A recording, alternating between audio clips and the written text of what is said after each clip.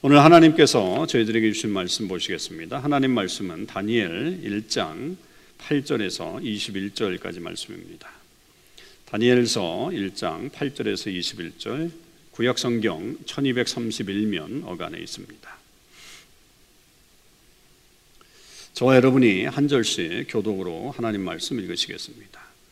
다니엘은 뜻을 정하여 왕의 음식과 그가 마시는 포도주로 자기를 더럽히지 아니하리라 하고 자기를 더럽히지 아니하도록 환관장에게 구하니 하나님이 다니엘로 하여금 환관장에게 은혜와 긍휼을 얻게 하신지라. 환관장이 다니엘에게 이르되 내가 내 주 왕을 두려워하노라. 그가 너희 먹을 것과 너희 마실 것을 지정하셨거늘 너희의 얼굴이 초췌하여 같은 또래의 소년들만 못한 것을 그가 보게 할 것이 무엇이냐. 그렇게 되면 너희 때문에 내 머리가 왕 앞에서 위태롭게 되리라 하니라. 환관장이 다니엘과 하나냐와 미사엘과 아사랴를 감독하게 한 자에게 다니엘이 말하되 청하오니 당신의 종들을 열흘 동안 시험하여 채식을 주어 먹게 하고 물을 주어 마시게 한 후에 당신 앞에서 우리의 얼굴과 왕의 음식을 먹는 소년들의 얼굴을 비교하여 보아서 당신이 보는 대로 종들에게 행하소서 하며 그가 그들의 말을 따라 열흘 동안 시험하더니 열흘 후에 그들의 얼굴이 더욱 아름답고 살이 더욱 윤택하여 왕의 음식을 먹는 다른 소년들보다 더 좋아 보인지라. 그리하여 감독하는 자가 그들에게 지정된 음식과 마실 포도주를 제하고 채식을 주니라. 하나님이 이 네 소년에게 학문을 주시고 모든 서적을 깨닫게 하시고 지혜를 주셨으니 다니엘은 또 모든 환상과 꿈을 깨달아 알더라. 왕이 말한 대로 그들을 불러들일 기한이 찼으므로 환관장이 그들을 느부갓네살 앞으로 데리고 가니 왕이 그들과 말하여 보매 무리 중에 다니엘과 하나냐와 미사엘과 아사랴와 같은 자가 없으므로 그들을 왕 앞에 서게 하고 왕이 그들에게 모든 일을 묻는 중에 그 지혜와 총명이 온 나라 박수와 술객보다 10배나 나은 줄을 아니라. 다니엘은 고레스 왕 원년까지 있으니라. 아멘. 할렐루야. 네, 광야에 대한 말씀을 우리 수요예배 때마다 지금 계속 해나가고 있습니다. 거의 이제 막바지로 가고 있는데요.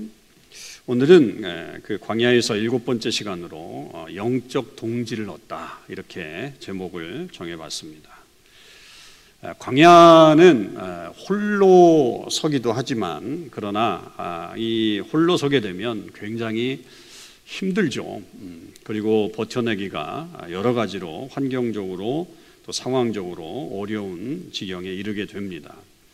그럴 때 이제 함께 가는 친구들이 있다고 한다면 그것만큼 굉장히 큰 위로가 없다 이렇게 볼 수 있겠죠.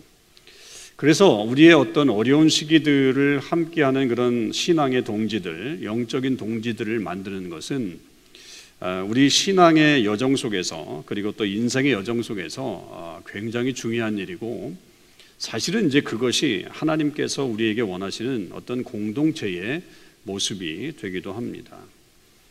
그런데 이제 그런 어떤 친구의 유익함을 영적 동지의 유익함을 우리가 분명히 알고 있음에도 불구하고 때때로는 어떤 그 동지들은 유익을 주지 못하는 그런 친구들도 있게 되죠.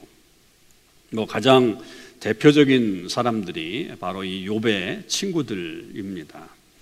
욥의 친구들은 그 전까지는 욥이 어떤 광야로 들어서기 전까지 환난을 당하기 전까지는 아마도 굉장히 좋은 관계 속에서 그리고 또 신학적으로도 굉장히 서로 통하는 어떤 영적인 동지였을 가능성이 굉장히 높죠.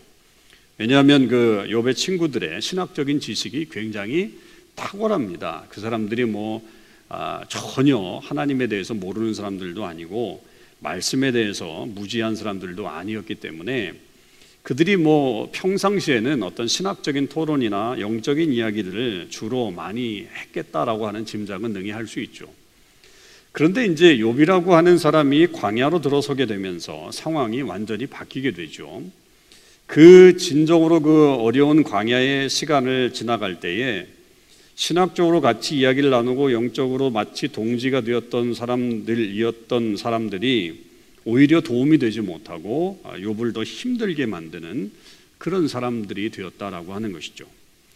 어딘가 좀 문제가 있죠. 물론 뭐 그들의 어떤 신학적인 견해가 다르기 때문에 어떤 그 속에서 오는 그 혼란일 수도 있지만, 그러나 정말로 이 어려운 시간들을 보내고 있는 그 친구를 위해서 무엇을 할 것인가, 어떻게 해줄 것인가에 대한 어떤 그런 아주 어떤 구체적인 방안들 혹은 또 적극적인 도움들을 그들이 생각하지 못하고 그저 그냥 자기가 아는 지식과 그리고 어떤 신학적인 체계만을 가지고서 이야기를 하려고 하니까 결국 서로 간에 오히려 틈이 벌어지고 좋지 않은 관계가 되게 됐죠.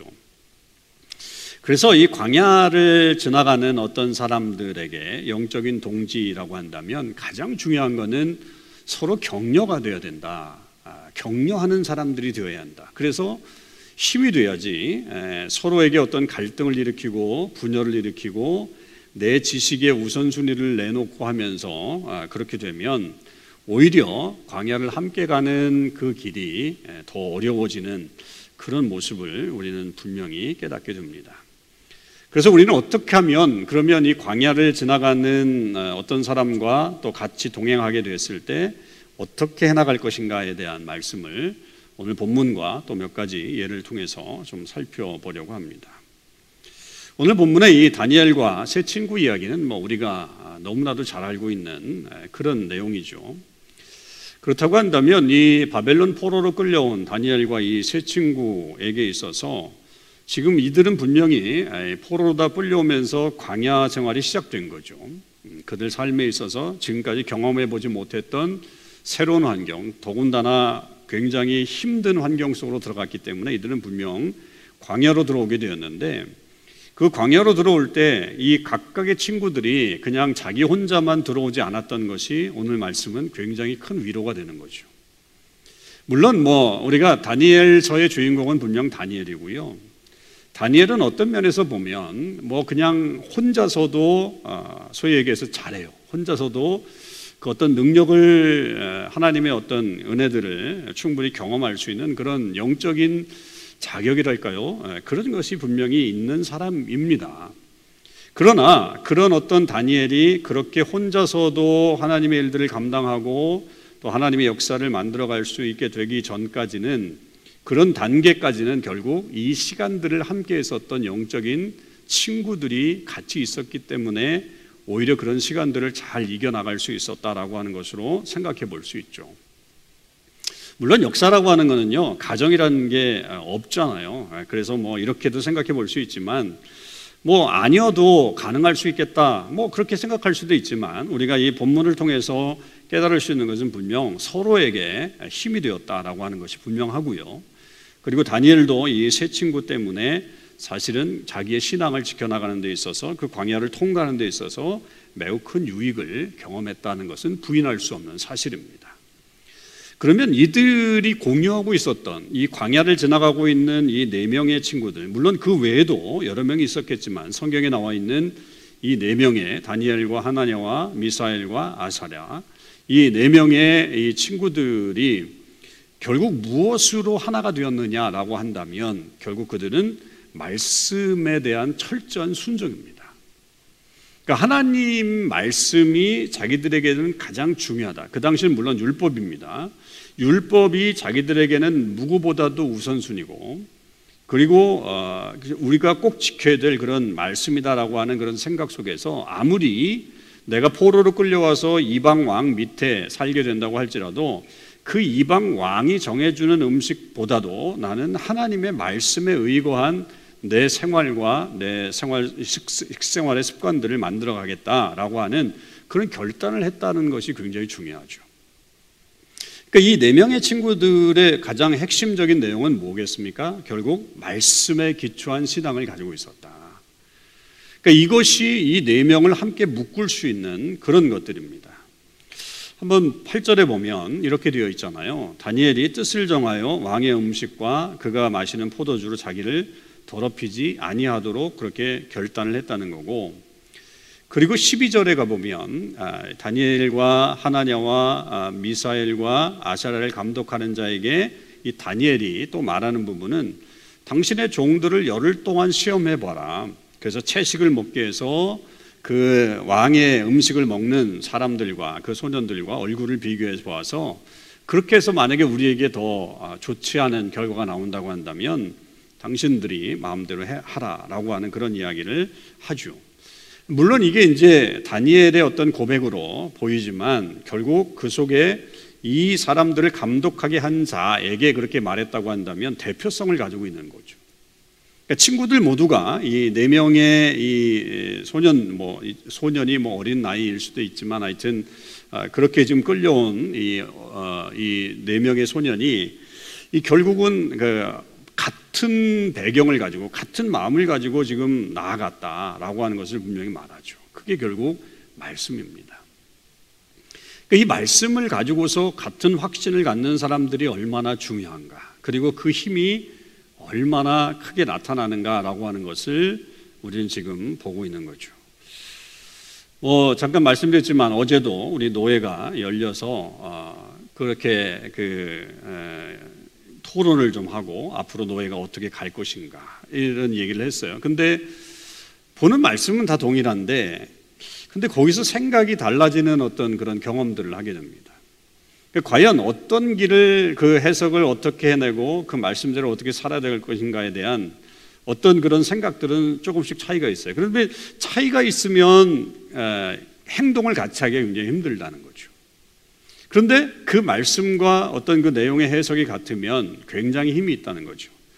그러니까 지금 여기서 보고 있는 다니엘과 이 세 명의 친구들은 같은 말씀을 보고 거기에 대한 해석이 동일하니까 거기에 대한 확신을 가지고서 나아가는 겁니다.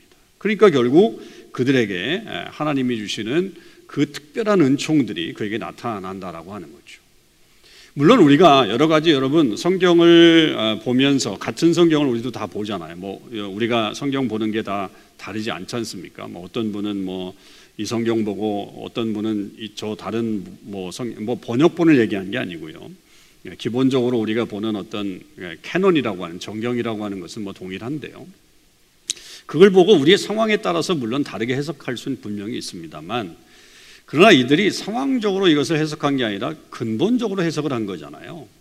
그러니까 이것은 하나님의 말씀 앞에 우리가 행해야 될 어떤 행동이다라고 하는 어떤 그런 행동이었기 때문에 이들은 단호하게 결정했던 것이고 그 뜻이 모아지니까 하나님의 역사가 크게 이들에게 나타나게 된 거고 결국 그 길을 온전히 승리하며 나아가는 그런 역사가 일어나게 된 겁니다.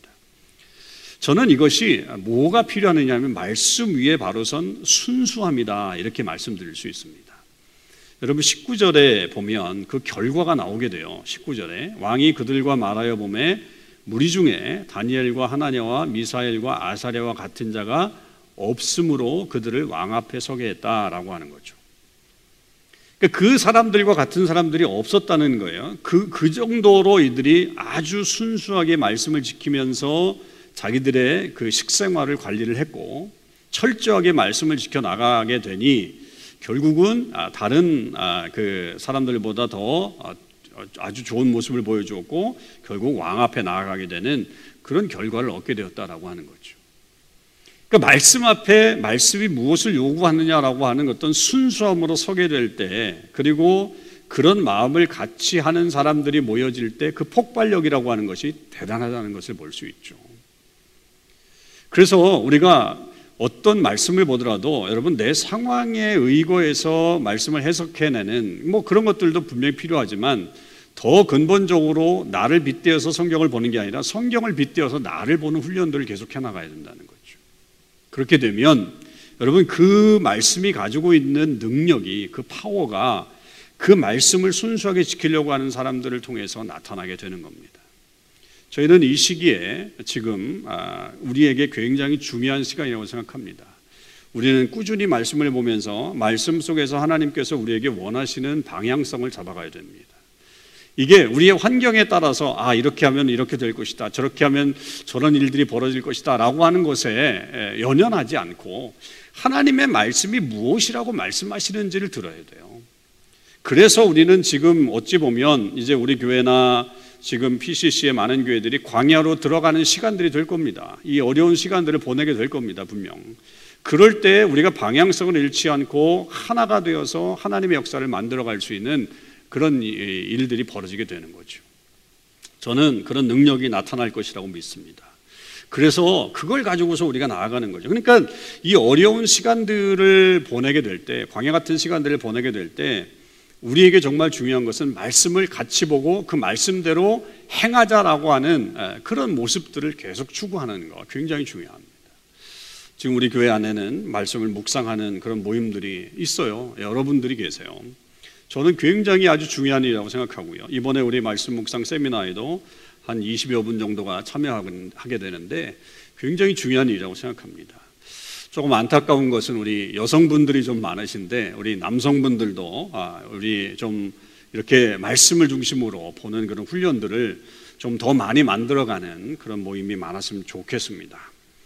그래서 결국 이 광야를 통과할 때 친구들의 어떤 모습 속에 나타나는 이 영적인 동지는 말씀을 중심으로 가야 된다라고 하는 것이 이 메시지가 들려주는 내용이죠.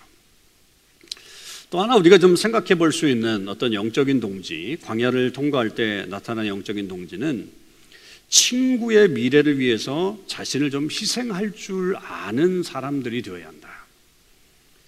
그러니까 그 친구의 어떤 광야 생활을 지나가게 될 때 그 사람의 미래를 위해서 때로는 나를 희생할 줄도 아는 사람이 되어야 한다. 이것은 뭐 가장 극명하게 성경에서 나타나는 예로 다윗과 요나단의 예를 보게 되죠. 그러니까 요나단이 다윗을 위해서 사실은 자기의 자리를 양보한 거잖아요. 어찌 보면 요나단은 사울의 아들이면서 차기 왕권 주자입니다. 뭐 단연 요나단이 왕이 되어야 할 그런 입장인데 이 요나단의 입장에서는 다윗이라고 하는 인물이 정말로 하나님께서 택하신 사람이다. 하나님이 저와 함께 하신다라고 하는 것에 대한 확신이 있었기 때문에 그의 미래를 알았고 그리고 그를 위해서 결국 자기를 희생하게 되면서 그 광야 생활을 돕죠. 그 다윗이 그 사울을 피해서 도망다니는 그 모든 시간들을 사실은 물론 음으로 양으로 이 요나단이 많이 도왔다라고 볼 수 있습니다. 뭐 피하는 것에서부터 시작해서 나타나지만 그 모든 전체 과정 속에서 요나단의 어떤 역할들은 매우 중요한 역할을 했다라고 그렇게 볼 수 있죠. 그러니까 이 영적으로 그 동지가 된다라고 하는 것은 뭐냐면 말씀의 기초에서 함께 생각을 모으지만 그 속에서 만약에 내가 내 친구를 위해서 내 영적인 동지를 위해서 희생하고 또 섬겨야 될 부분들이 있다고 한다면 분명히 그 섬길 수 있는 또 때로는 내가 희생되더라도 그렇게 행할 수 있는 그런 용기가 필요하다는 거죠. 그런 사람들이 영적인 동지가 될 수 있다라고 하는 겁니다. 우리는 솔직히 얘기하면 내가 더 높아지길 원하고 또 내 자리를 더 지켜나가길 원하고 또 어려우면 어려울수록 내 것을 더 챙기고 싶어하는 그런 마음들이 분명히 있습니다. 물론 정말로 친한 친구 관계 속에서는 그런 것들을 양보할 때도 있지만 어중간한 친구라든지 아니면 어중간한 어떤 관계성이 된다고 한다면 내 것을 내려놓는 것이 쉽지 않습니다. 그리고 내 권리나 혹은 또 내 선점하고 있는 어떤 그런 위치 그런 것들을 내려놓는 것이요 여러분 쉽지가 않습니다. 그러나 정말로 하나님께서 우리에게 이 영적인 광야를 통해서 우리에게 걸어가게 하실 때에 그것이 정말 하나님이 나를 위해서 또 나를 통해서 행하시려고 하는 그런 뜻이라고 한다면 친구의 미래를 위해서 희생도 할 줄 아는 그런 사람 또 그런 삶이 필요하다는 것을 우리가 알게 되죠. 그래서 이 광야 생활에 있어서는 또한 희생도 굉장히 중요한 영적 동지의 하나의 이 자질과 같은 것이다라고 말씀드릴 수 있을 것입니다. 또 한 가지 우리 성경에서 볼 수 있는 예 중에 하나는 이 영적인 그 광야를 지나가는 사람들에게 이 영적인 친구들, 영적인 동지들이 해야 될 일은 그 친구의 생명을 살리기 위해서 연합하는 것이다 이렇게 말씀드릴 수 있습니다. 마가복음이나 뭐 마태복음이나 누가복음도 다 나오지만 마가복음에 특별히 이제 길게 나오는 하나의 사건 이야기가 중풍병자에 대한 이야기죠. 마가복음 2장에 1절에서 12절까지 나오는 그 말씀 속에 이 중풍병자가 그 중풍병을 고치기 위해서 애를 썼겠지만 스스로 움직일 수 없는 그런 환경이었기 때문에 예수님이 오셨다는 얘기를 듣고서도 뭐 갈 수가 없었죠. 그런데 그때 누가 있었느냐 하면 그 중풍병자 곁에는 이 사람의 친구가 있었고 그 친구들이 이 사람을 침상에 뉘어서 결국 예수님께로 이끌어갔고, 예수님께로 이끌어갔지만 많은 사람들이 예수님 앞에 있었기 때문에 그들을 뚫고 들어갈 수 없어서 결국 지붕을 열고 예수님 앞으로 이 중풍병자를 내리게 되는 그런 일들이 벌어지게 됩니다. 그래서 결국 그 마가복음 2장 5절에 보면 예수님께서 그 성경 그대로 얘기하면 그들의 믿음을 보시고 중풍병자에게 이르시되, 그렇게 말씀하고 있죠. 그러니까 이 중풍병자의 믿음은 물론 있었겠지만 그러나 그것을 어떻게 나타낼 수 있는 그런 그 방법은 없었잖아요. 그런데 그 친구들의 믿음은 분명히 지금 보여졌다는 얘기죠. 이 사람을 데리고 왔고, 그리고 사람들이 많기 때문에 도저히 그 사람들을 뚫고 갈 수 없었기 때문에 그 지붕을 달아서 열고 달아서 내리는 어떤 그런 일들, 여러분 쉬운 일이 아니죠.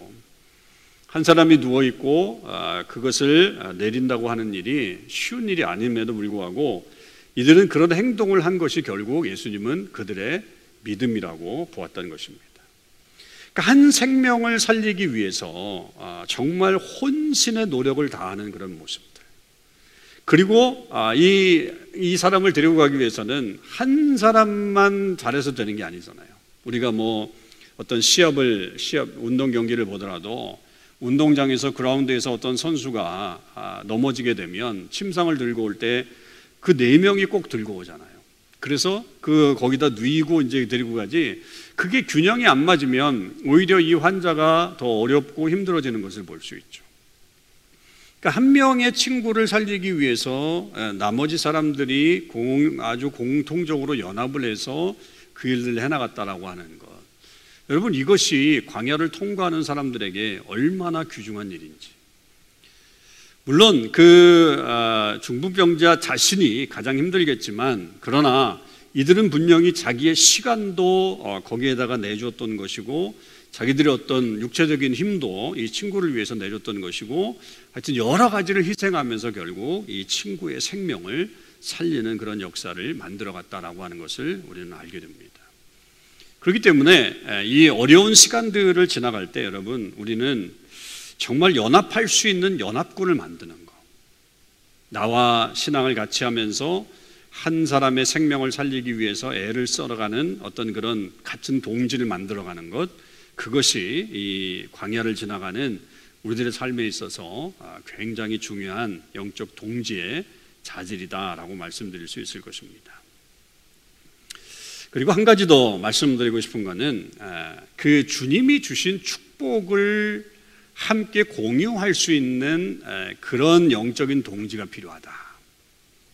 이게 무슨 말씀이냐면, 지난주에 제가 이 베드로에 대한 말씀을 하면서 누가복음 5장을 통해서 광야를 통해서 우리가 순종을 배워야 한다라고 하는 말씀을 드렸잖아요. 그런데 이제 그 베드로가 예수님의 말씀에 순종해서 결국 깊은 데로 가서 그물을 내려서 만선이죠. 정말 그물이 찢어질 정도로 그렇게 많은 고기를 잡게 되는, 다른 말로 얘기하면 이거는 성공이에요. 성공. 석세스죠. 석세스. 그래서 이 베드로는 거기서 이제 주님 앞에 무릎 꿇고 주여 나는 죄인으로서이다라고 하는 어떤 주님을 만나는 아주 놀라운 기적의 현장을 맛보는 것이잖아요. 이제 그것을 베드로는 지금 몸소 경험해 가면서 그 하나님께로 나아가는, 어떻게 보면 다른 말로 얘기하면 영적인 성공을 하고 있는 사람입니다. 영적인 성공. 거기다가 그것뿐만 아니라 심지어는 그 엄청난 고기를 잡게 돼서 그물이 찢어질 정도로 되는, 소위 얘기해서 물질적인 복도 받은 그런 사람이라고 볼 수 있죠. 그것만 보면. 자, 그럴 때에 베드로가 7절에 보면, 지난주 우리 5장 7절에 보면, 이에 다른 배에 있는 동무들에게 손짓하여 와서 도와달라 하니 그들이 와서 2배의 채움에 잠기게 되었더라, 이렇게 되어 있습니다. 저는 이게 굉장히 중요한 어떤 영적 동지들의 삶의 모습이라고 여겨집니다. 물론 성경에 보면 그리고 또 여러 가지 정황상 동업자 있다, 동업자였을 것이다, 요한이나 이런 사람들이, 그렇기 때문에 당연히 왔을 것이라고 생각하지만, 저는 좀 다른 면으로 한번 생각해 본다고 한다면, 이 와서 도와달라고 얘기했을 때 물론 뭐 여러 가지로 도와줄 수 있지만 어떤 면에서 보면 우리는 그런 마음도 좀 가질 수 있지 않겠나. 쟤는 너무 좋겠다. 쟤는 뭐 어떻게 보면 영적으로 성공하고 물질적으로도 복을 받았다고 한다면 약간 좀 시샘이나 혹은 또 시기심이 좀 나진 않았을까? 나가 왜 그렇게 못했을까? 혹은 나는 왜 그렇게 안 됐을까라고 하는 어떤 그런 마음들이 있지 않을까? 그런데 이 친구들은 이 베드로의 어떤 그런 성공에 대해서 같이 와서 그 성공을 축하해주고 성공에 함께 자기의 몸을 담금으로 인해서 오히려 그 영적인 하나님의 복을 더 풍성하게 같이 누리는 그런 일들을 해나갔다라고 하는 것이죠. 그러니까 우리 신앙생활함에 있어서 여러분 이게 참 어려운 것 같아요. 어떤 면에서 보면 신앙생활을 비슷비슷하게 해나가는 어떤 사람들 혹은 또 어려움을 정말 비슷비슷하게 겪어가는 어떤 사람들이 있는데 그런 사람들 중에 저 사람은 뭔가 계속적으로 이렇게 좀 잘 되는 혹은 또 뭐 사람들이 많이 알아주거나 혹은 또 어떤 일들이 좀 뭐 잘 이루어지는 그런 경우들이 있잖아요. 그렇게 되면 우리 마음이 사실 불편해요. 그죠? 왜 나도 열심히 하고 있는 것 같은데 혹은 나하고 저 사람의 차이가 뭘까? 왜 저 사람은 저렇게 하나님이 잘 도와주시는 것 같고 왜 나는 맨날 이렇게 좀 처지는 것 같은 어떤 느낌이 들까? 그래서 뭐 그 사람이 어떤 뭐 자리라든지 아니면 뭐 어떤 뭐 영적인 축복을 더 받는 어떤 그런 일들이 벌어지게 됐을 때 이렇게 기꺼이 혹은 또 흔쾌히 이렇게 해줄 수 없는 그런 모습들이 있을 수 있다는 거죠. 그런데 여러분 그럴 때 함께 그 축복을 누리고 같이 공유하는 것이 사실은 우리에게 큰 기쁨이 돼요.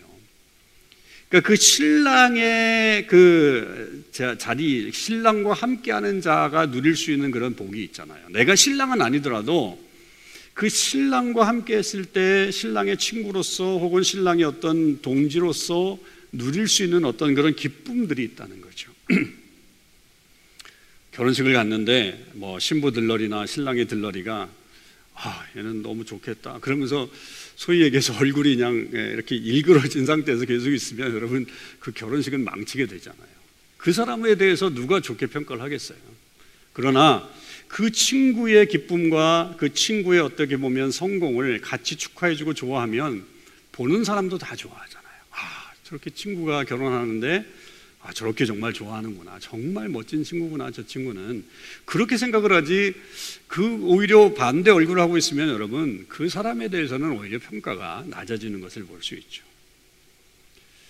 그러니까 그런 어떤 영적인 광야를 지나가게 되었을 때 한 사람에게 주어지는 어떤 복이 그냥 하나님이 저 사람에게만 주는 복이다라고 생각하지 마시고 함께 가고 있는 우리들에게 주시는 하나님의 공동체적인 복이다라고 생각을 하고 함께 기뻐하고 함께 축하하고 함께 하나님 앞에 영광 올려드린다면 분명히 그 이후에 하나님 주시는 복들은 또 다르게 나타나는 거죠. 여러분 보세요. 요한이 이제 나중에 예수님의 제자가 되고 또 다른 제자들도 다 예수님의 제자가 되지만 요한은 끝까지 정말 살아서 그 예수님의 말씀을 증언하게 되고 또 하나님의 놀라운 계시를 보는 그런 일들까지 보게 되잖아요. 그 뒷일은 누구도 모르는 거죠. 지금에 일어나고 있는 어떤 일들 때문에 그냥 내 마음에 시기심이나 혹은 또 어떤 그 마음의 그런 아픔 때문에 그 일들에 동참하지 못한다면 그건 굉장히 어리석은 일이다라고 생각해 볼 수 있습니다.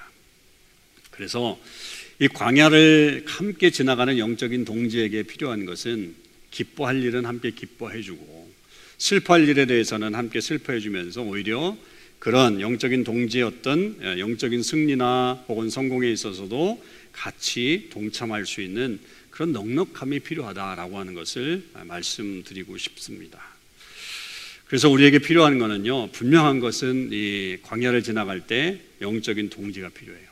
여러분 주변에 그런 사람들을 꼭 두시길 바랍니다. 그리고 그 사람들과 함께 이 어려운 시간들을 잘 이겨나가시길 바라고 또 그 이후에 또 하나님이 우리 공동체를 통해서 이루시고자 하는 그런 뜻들을 잘 만들어 가실 수 있길 바랍니다. 그래서 우리 안에 정말 하나님이 원하시는 공동체의 모습이 잘 이루어지는 또 저와 우리 교회 또 모든 성도님들이 되시기를 주님의 이름으로 간절히 축원을 드립니다. 기도하시겠습니다. 하나님 감사합니다. 오늘 저희들이 영적인 광야 생활을 지나갈 때에 우리 안에 영적인 동지가 얼마나 중요한 것인가, 또 그 동지로 인해서 우리가 얼마나 귀중한 일을 할 수 있는가라고 하는 것들을 같이 생각해 보았습니다. 무엇보다도 우리는 신앙 공동체 안에 살고 있기에 하나님 말씀 중심의 동지가 필요합니다. 그리고 내 환경에 의거해서 말씀을 보는 게 아니라 정말 순수하게 먼저 말씀을 보고 그 말씀대로 살아가는 그런 순수하고 열정적인 사람들이 필요합니다.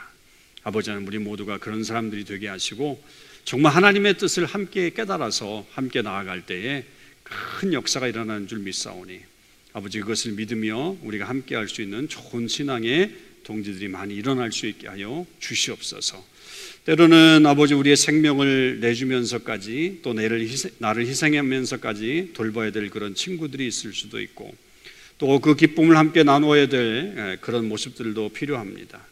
또 생명을 살리기 위해서는 연합해야 되는 그런 모습들도 저희에게 필요합니다.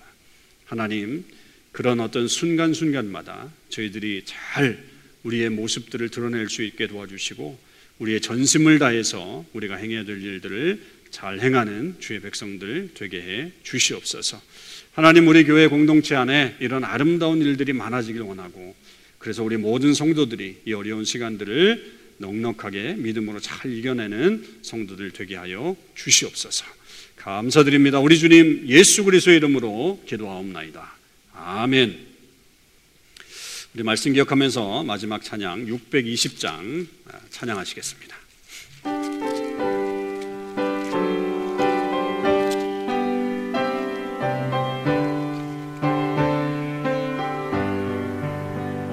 여기에 모인 우리 주의 은총 받은 자여라.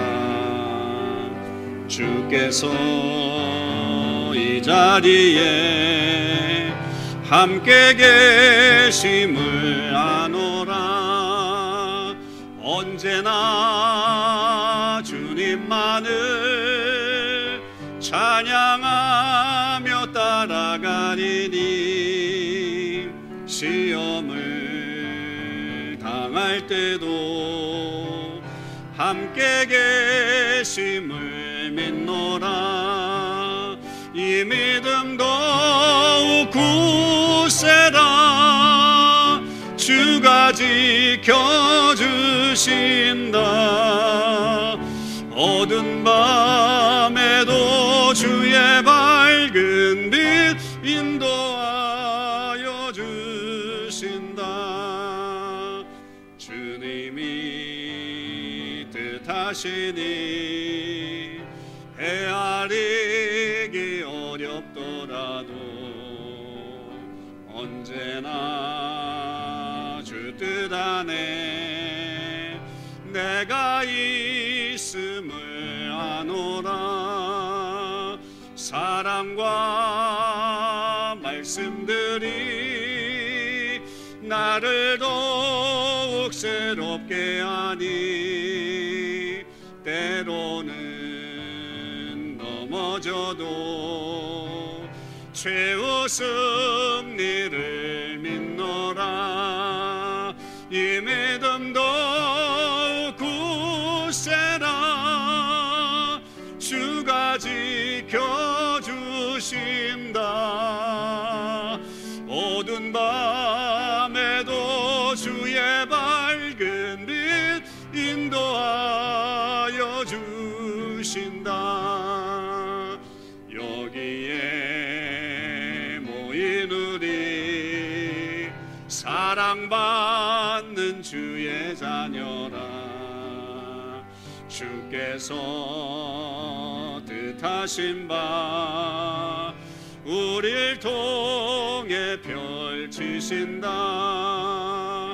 고통과 슬픔 중에 주님 더욱 의지하오니 어려움 이겨내고 주님 더욱 구세라. 이 믿음 더욱 구세라.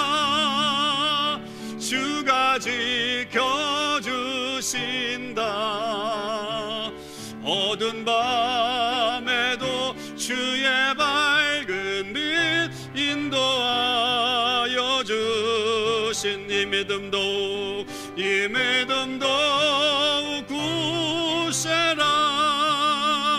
주가 지켜주신다. 어두운 밤에도 주의 밝은 빛 인도하여 주신다.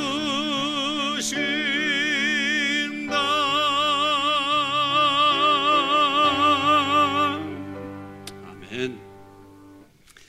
우리 주님 예수 그리스도의 은혜와 아버지 하나님의 그 크신 사랑해 주심과 성령님의 교통하심이 오늘 말씀을 듣고 우리가 광야를 통과할 때에 우리에게 주신 영적 동지들을 사랑하며 또한 우리가 행해야 될 일들을 마땅히 행하며 함께 하나님의 나라를 만들어가겠다고 다짐하는 하나님의 모든 백성들과 우리 모든 성도들의 가정과 또 하시는 모든 일들과 자녀들을 위해 또 부모님들을 위해 지금부터 영원히 함께 하시기를 간절히 축원하옵나이다.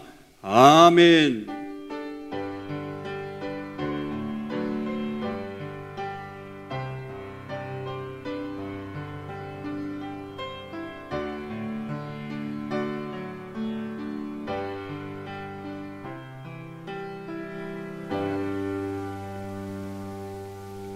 네, 이것으로 수요 예배를 마치도록 하겠습니다. 여러분 남은 3일도 주님의 은혜 안에 승리하시는 삶을 사실 수 있길 바랍니다. 여러분 사랑합니다.